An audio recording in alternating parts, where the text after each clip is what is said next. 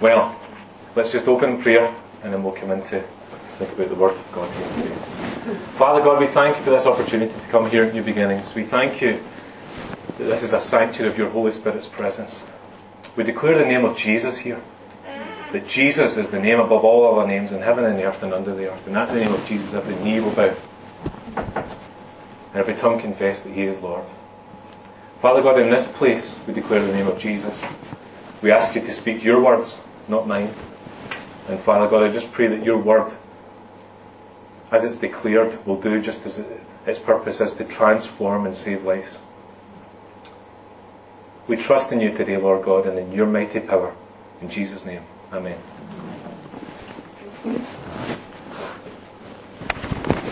Have you ever felt that life is absurd? Look at the guy's face. I mean, in the picture here, my face has looked like that a few times. You might still be saying my face currently looks like that. Nicholas probably saying that. You ever just been totally perplexed by life? Life is absurd. It's strange. It's odd. You know, weird.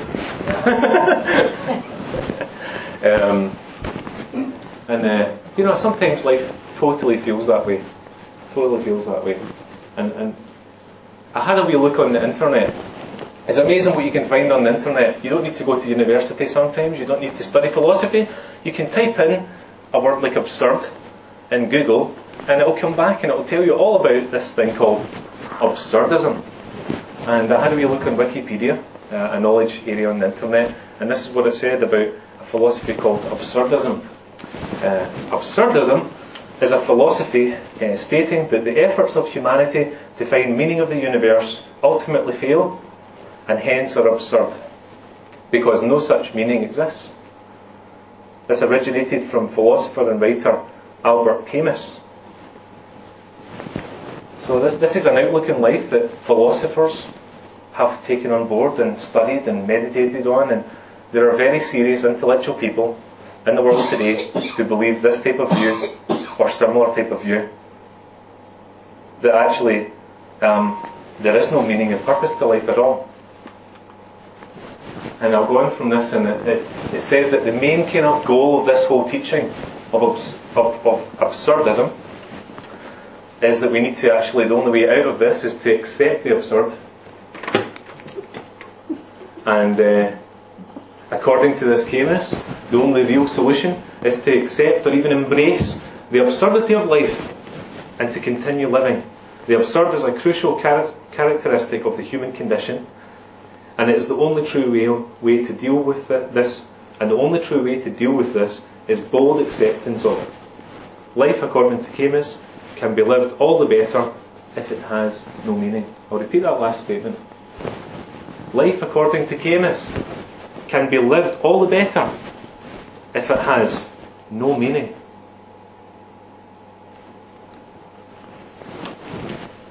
I then went on and looked at definitions of absurd, and this is what came up. Inconsistent with reason or logic or common sense. Example, the absurd predicament. The second definition, a situation in which life seems irrational and meaningless. The absurd is the essential concept in the first truth, and this is actually quoting here. This man I just was mentioning, this philosopher, it appears in the definition of absurd. Now I don't know about you, but I think this all sounds absurd. Do you agree? Does anyone agree with me? I think they named it well. I think the best name they could come up with for this philosophy is absurdism. Because to accept a concept that says life has no meaning and no reason or logic or common sense, to me seems totally absurd. The good news for you. Life has meaning. Life has meaning. This is a quote from Rick Warren. We've been going through recently, Alex has been taking us through The Purpose-Driven Church, which is a book by Rick Warren. He has another book called The Purpose-Driven Life, and I'd recommend reading that as well. It's very good. It applies those principles on a slightly different and more focused level in an individual Christian life. The Purpose-Driven Life. It's a good book to read. But this is what Rick Warren says. The most basic question everyone faces in life is, why am I here? What is my purpose? Self-help books suggest that people should look within, at their own desires and dreams, But the starting place must be with God and His eternal purposes for each life. Real meaning and significance comes from understanding and fulfilling God's purposes for putting us on earth.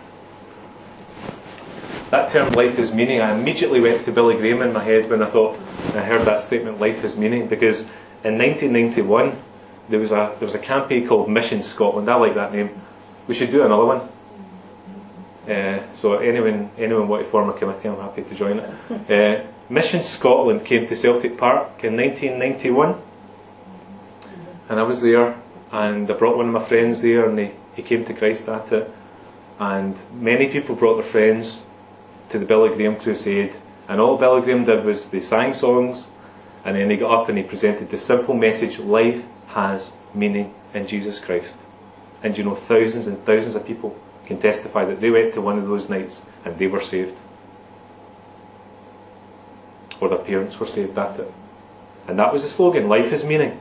And Billy Graham's been a great evangelist and somebody that we've all looked up to, somebody that's travelled the world with a simple and straightforward message. He's never said he's a great preacher, but he's always said he knows what the gospel is, and he preaches it simply and with God's power, and thousands and millions of people have came to Christ as a result. Life has meaning is the message of the gospel. And Billy Graham is now suffering from Parkinson's disease. He's recently lost his wife, and it's a big tragedy. They were so close, and a lovely Christian family. And Billy Graham's son Franklin is now taking on the mantle, and the Billy Graham Association is still doing campaigns with Franklin heading up to speaking. And Billy Graham's not fit enough now to be speaking because of his Parkinson's and his ill health. But I found this story of Billy Graham in the year 2000. It's called Do You Know Where You're Going? In January 2000, leaders in Charlotte, North Carolina invited their favourite son, Billy Graham, to a luncheon in his honour. Billy initially hesitated to accept the invitation because he struggles with Parkinson's disease. But the Charlotte leader said, "We don't expect a major address. Just come and let us honour you." So he agreed. After wonderful things were said about him, Dr. Graham stepped to the rostrum, looked at the crowd and said, "I'm reminded today of Albert Einstein, the great physicist who this month has been honoured by Time magazine as the man of the century. Einstein was once travelling from Princeton on a train when the conductor came down the aisle, punching the tickets of every passenger. When he came to Einstein, Einstein reached in his vest pocket, but he couldn't find his ticket. So he reached into his other pocket, it wasn't there. So he looked in his briefcase, but he couldn't find it. Then he looked at the seat behind him, he could not find it. The conductor said, "Dr. Einstein, I know who you are. We all know who you are. I'm sure you bought a ticket. Don't worry about it." Einstein nodded appreciatively. The conductor continued down the aisle punching tickets. As he was ready to move to the next car, he turned around and saw the great physicist down on his hands and knees, looking under the seat for his ticket. The conductor rushed back and said, Dr. Einstein, don't worry. I know who you are. No problem. You don't need a ticket. I'm sure you bought one." Einstein looked at him and said, "Young man, I too know who I am. What I don't know is where I'm going."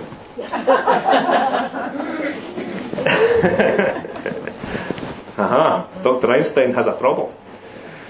Having said that, Billy Graham continued, "See the suit I'm wearing? It's a brand new suit.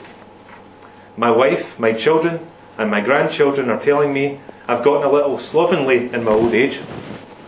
I used to be a bit more fastidious. So I went out and bought a new suit for this luncheon and for one more occasion. You know what that occasion is? This is the suit in which I'll be buried. But when you hear I'm dead, I don't want you to immediately remember the suit I'm wearing. I want you to remember this. I not only know who I am, I also know where I'm going." What a story, eh? I not only know who I am, I know where I'm going. Billy Graham knows for certain where he's going, doesn't he? So we've been looking at the Apostle Paul and some of his statements, and we're going to continue on that today in the book of Philippians. But in chapter 1, verse 20, verse 21 of Philippians there, Paul says, "For to me, to live is Christ and to die is gain." And you think about Billy Graham there in that situation. He served God all of his life. He's had meaning and purpose in his life, but as he approaches the end of his life, he still has purpose. Because and we'll see this as we'll go through this today, but just think of Billy Graham in your mind. Achieved a lot, done a lot, now frail, ill health. He says, I know where I'm going. Just like Paul, for me to live is Christ, but to die is gain. This sense of looking forward to death even as having a purpose, because you're going to be with the Lord, you're going to serve Him eternally and be in His presence.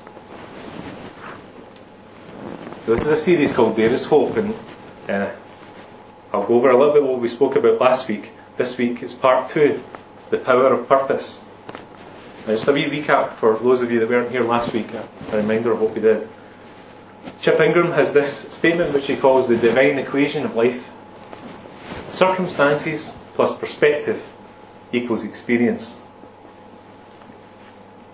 We've no control whatsoever over our circumstances and the things that happen to us in life, but we've got total control over our perspective. He also says this: living above my circumstances occurs when my perspective interprets my circumstances rather than my circumstances determining my perspective. It's all to do with focus, and last week was the power of focus. We can all be going through these different circumstances, but the question we need to ask in every circumstance is, where is our focus? And last week I asked you just to think of the one thing in your life, when the dust settles and when your mind settles down, what's the one thing your mind focuses on? The thing that troubles you, the thing that bothers you, the big hurdle in your life. Where is your focus in the midst of your circumstances?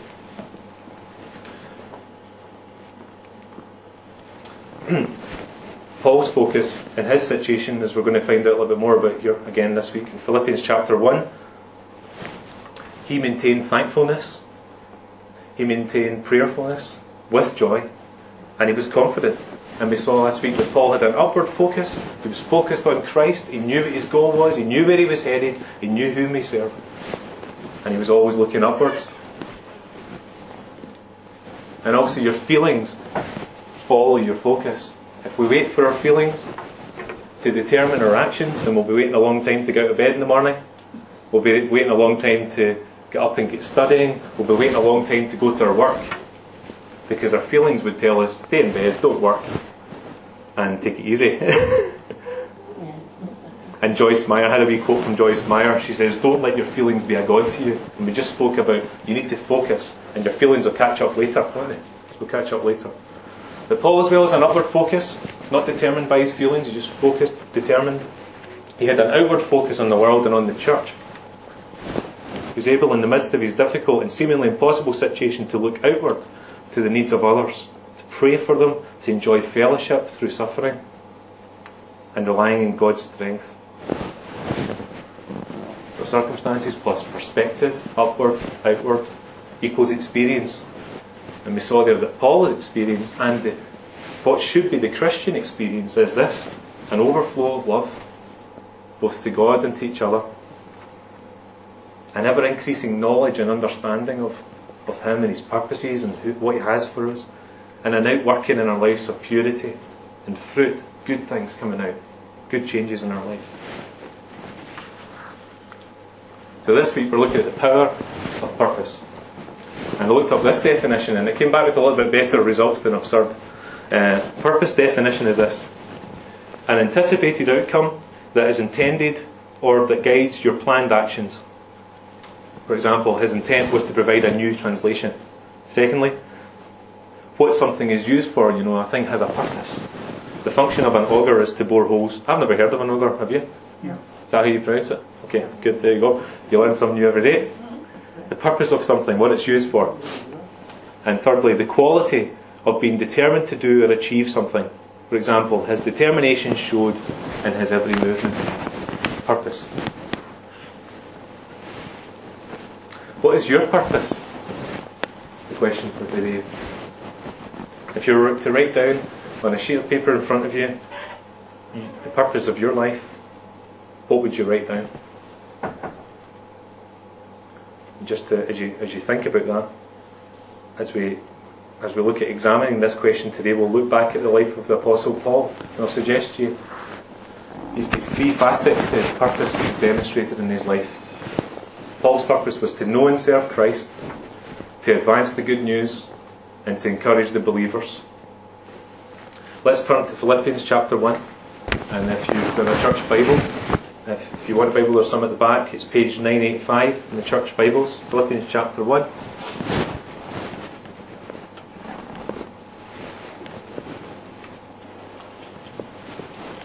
Verses will always be also be on the screen if you want them there. Starting in verse 12. Paul says, I want you to know, my dear brothers and sisters, that everything that has happened to me here has helped to spread the good news. For everyone here, including the whole palace guard, knows that I am in chains because of Christ. Just a little bit of background to this situation again here. How did Paul end up in chains in the Roman prison? Well, while he was visiting Jerusalem, some Jews arrested him for preaching the good news. But Paul appealed to Caesar to hear his case. Then he was escorted by soldiers to Rome. That's a nice wee term for being arrested, isn't it? I'll just escort you to Rome. Sure it wasn't quite as pleasant as that. Where he was placed under house arrest in Rome while awaiting trial. And you can find a brief record of Paul's time in Rome in Acts 28 verses 11 to 31. We'll not look at it just now, but you can look out some of the stories, some of the track of what actually happened. Quite a fascinating story in Acts 28 there.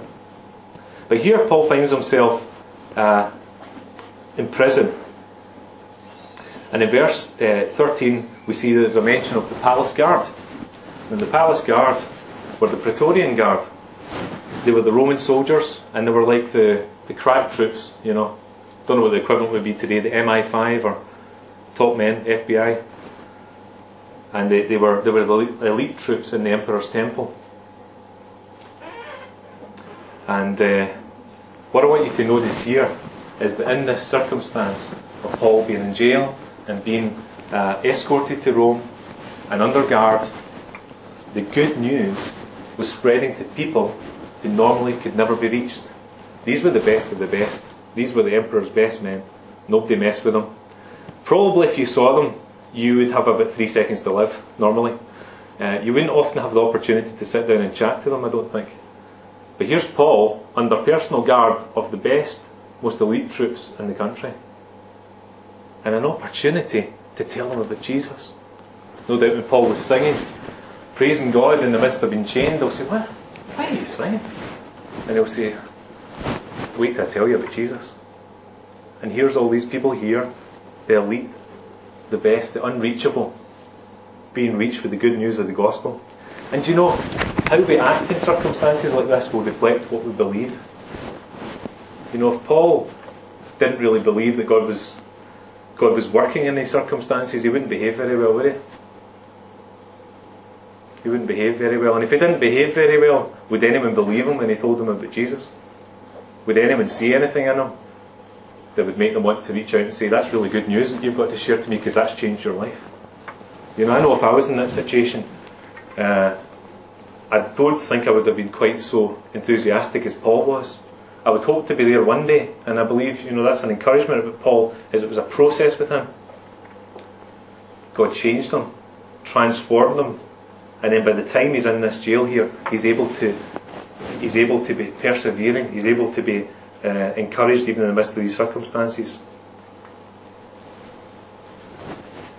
You can see in verse 12, this is another translation. It says, "Now I want you to know, brethren, that my circumstances have turned out for the greater progress of the gospel." We see in verse 12 the key purpose in Paul's life, the advancement or progress of the good news. Paul understood that his own personal circumstances were of secondary importance. In fact, if his own personal circumstances had to be bad in order for the good news to spread, then he would look positively on that. So let's think about that. Your own personal circumstances, if they had to be bad in order for the gospel to progress, would you be happy about that? Paul was. Paul was willing to accept bad personal circumstances in order for the good news to spread. For Paul, there was no meaning greater in life than to know Jesus Christ and to proclaim his message, the good news.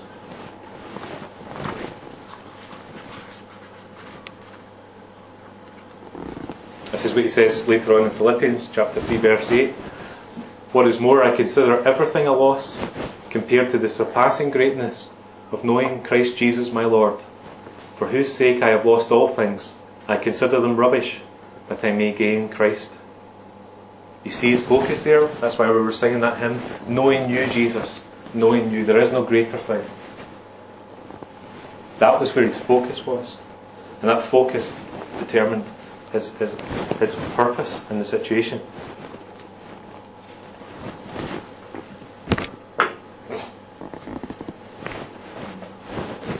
If you look at verse 14, it says this, and because of my imprisonment, most of the believers have gained confidence and boldly speak God's message without fear.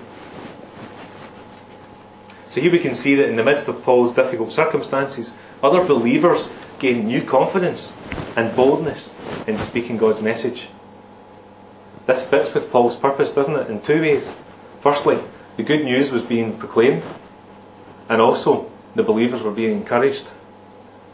So Paul encouraged other people in the midst of his circumstances. He was driven by his purpose. Let's look at verses 15 to 18.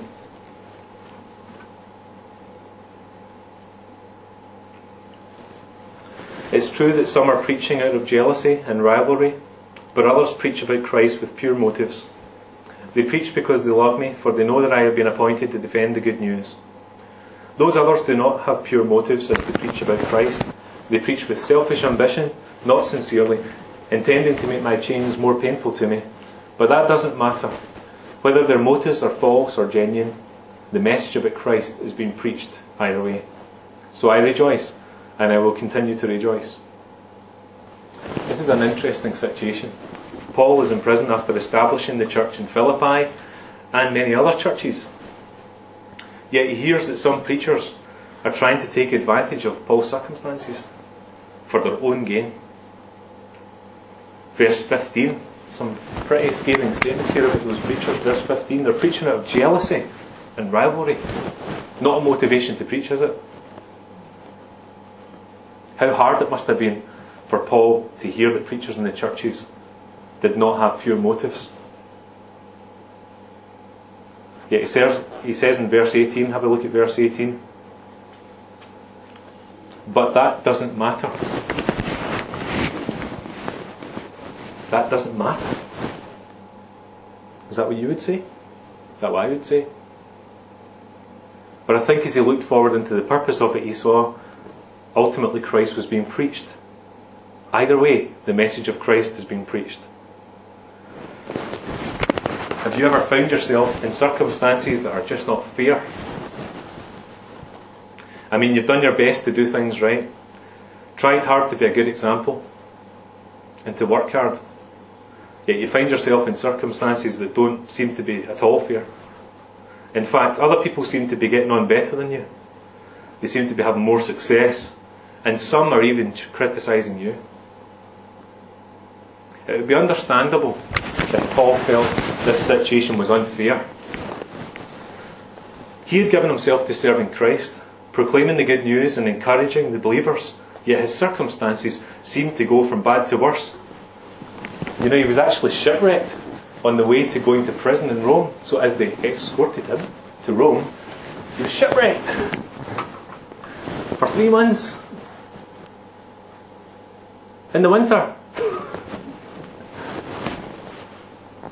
Paul had a lot going against him. Bad to worse, bad to worse. Have a look through Acts. When we studied it in the church on a Wednesday night, it was like a better storyline than you could find in any movie. And it was all true, of course, this story. And, bad to worse is an understatement for Paul's circumstances. Shipwrecked more than once. Shipwrecked on the way to go into prison in Rome where he didn't know where his future lay. And then when he gets there, he finds out people who are supposed to be Christians in the churches are actually talking against him and preaching for the wrong motives. Yet he says the message about Christ is being preached either way, so I rejoice and I will continue to rejoice. Questions for us here today. Do you have difficulty accepting your circumstances in life? Do you resent where God has placed you? And what is your purpose? You know, circumstances can be very hard to accept. But I believe Paul came to accept these circumstances there, and he's a model for us. In situations that are certainly far worse than any I'm in, and probably that you're in, Paul could accept the circumstances God had placed him in. Sometimes we're not where God wants us to be, where we want to be. And we feel God has something better for us, and some other place for us, and something that's in our heart, a burning ambition, or something we want to do. Paul didn't want to be in prison. Paul didn't want to be shipwrecked. I'm sure Paul didn't want to be have violence against him and be beaten. You know, sometimes we run ahead of God and we don't trust Him in the circumstances we're in, and the place He has for us right now, doing the thing He has for us right now. I've got passions and desires in my heart that I believe I'm hoping for in the future. They're not here now. But we trust God that He has us where we are right now, doing what we're doing right now, and the job He has us in right now for a purpose. The circumstances He's placed us in, the place we live in, God is there for a purpose. God puts us in a place to serve. Whether it's an actual prison or a place that feels like one. You know, sometimes the place you're in feels like a prison. It might be a job situation, it might be a home situation, it might be friends, it might be the town you're in, it might be the house you're in, it might be any other circumstances in life. It might feel like a prison to you. But it's a place to serve. It's a place to serve.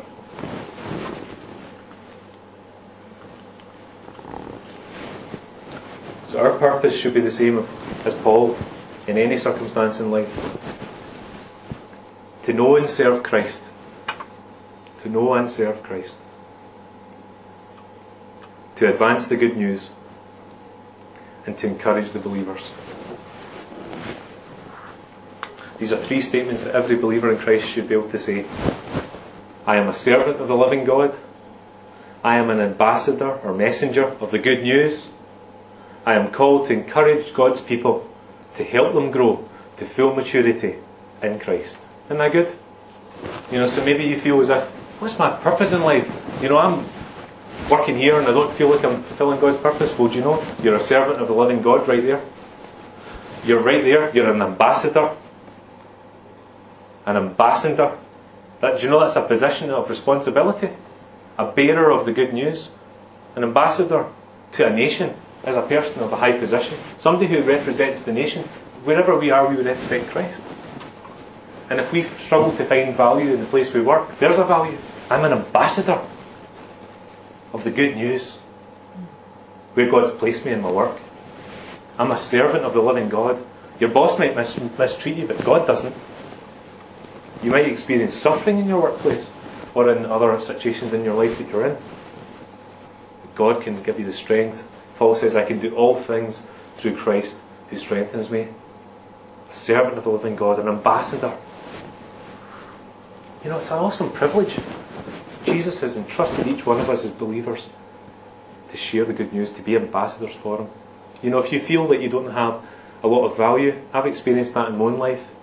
And the greatest value we can get is to look at what Jesus thinks of us. He loves us intensely. No matter what. But He gives us these positions. And He says, you're my ambassador. You're my messenger. I'm calling you to a purpose. And that purpose includes others. And the third one, we're called to encourage each other. Purpose. To help each other grow to full maturity. That's the church. Helping one another. Encouraging one another. You know, the church shouldn't be a place with false motives. It shouldn't be a place with jealousy, where jealousy or rivalry is. People trying to get ahead of the next person. That's the world, isn't it? That's the world without Christ. The world with Christ is encourage one another, strengthen one another, until we all get to where we should be. Full maturity in Christ. That's the beauty of the church, isn't it?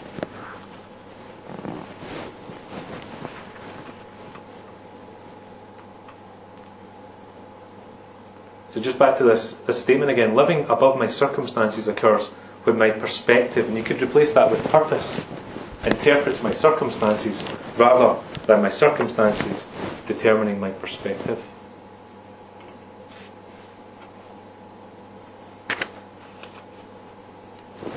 Do you see that there's hope?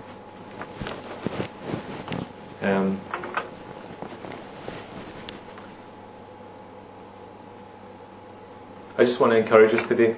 Sometimes it feels in life that there's just one thing after another. One thing after another. What's next? What's next? And it just seems like one difficulty, one difficult circumstance, one problem after another, after another, after another. But you know what I believe God's saying to us as a church in Moodiesburn? There's hope, and there's a future, and there's a purpose to all of this. And you can be happy, you can be joyful in the midst of the difficulties. And as a church, as we've faced many, many obstacles since we came here, and God has been good to us, and God's been faithful. And we've got a wee situation coming up this week, and I'd ask you to pray for it, with the buying of the building, and what all seemed to be in place isn't in place, and we have until Friday to sort out details of that. It's not the best circumstances in the world. It's not exactly what we planned for. But we're going to pray and we're going to hope that God's got a plan and He's going to be able to work it out. Because we can't let our circumstances determine our perspective. God's in control. He is our hope. He is our strength. Amen?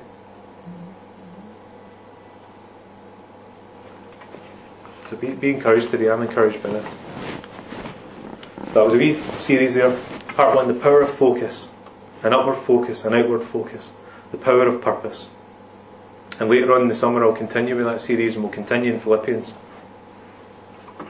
to look at the message there. Let's pray. Father God, we thank You for this message today. We thank You for a message of hope. We thank You, Father God, Your word says You have plans for us to give us a hope and a future. We thank You that our ultimate future is with You in heaven. We thank You, Lord God, that we can say with Bill Graeme, I know who I am and I know where I'm going. And Father God, we thank You not only for knowing where we're going, but that You give us a purpose here right now for this life. We thank You, Lord God, that You give us a mission. You call us to serve You, to be an ambassador of the good news, to encourage other believers and help them grow. Thank You, Lord, for Your good purposes for our lives. And we just acknowledge to You the difficulties we're in right now, the situations. You know every single detail. And Father, we just ask today that You take our circumstances and we just lay them at Your feet. And we ask You, Lord God, to help us to focus on You. Help us to look upward to You. Help us to look outward to the folks round about us in the midst of the circumstance. Help us to trust You. And Father, I pray if there's any here that is not sure if they're a Christian, that You would speak to them today. Just help them to say, yes, Lord, I believe in You. I believe You died for my sins. I believe You dealt with all my failures on the cross, and You asked me to turn from my sins and say, sorry, Lord. I ask You to forgive me. And I ask You to send Your Holy Spirit into my life. And at the moment we do that, You give us an eternal purpose, an eternal hope. You seal us in the Holy Spirit and You say, you're my child. I have a plan for you. A hope and a future. Both now and when I come again. So Father, I just pray You'd increase our faith, You would encourage us, just settle us in the midst of, give us peace in the midst of difficult circumstances. Help us to focus on You and Your word. In Jesus' name we ask it. Amen.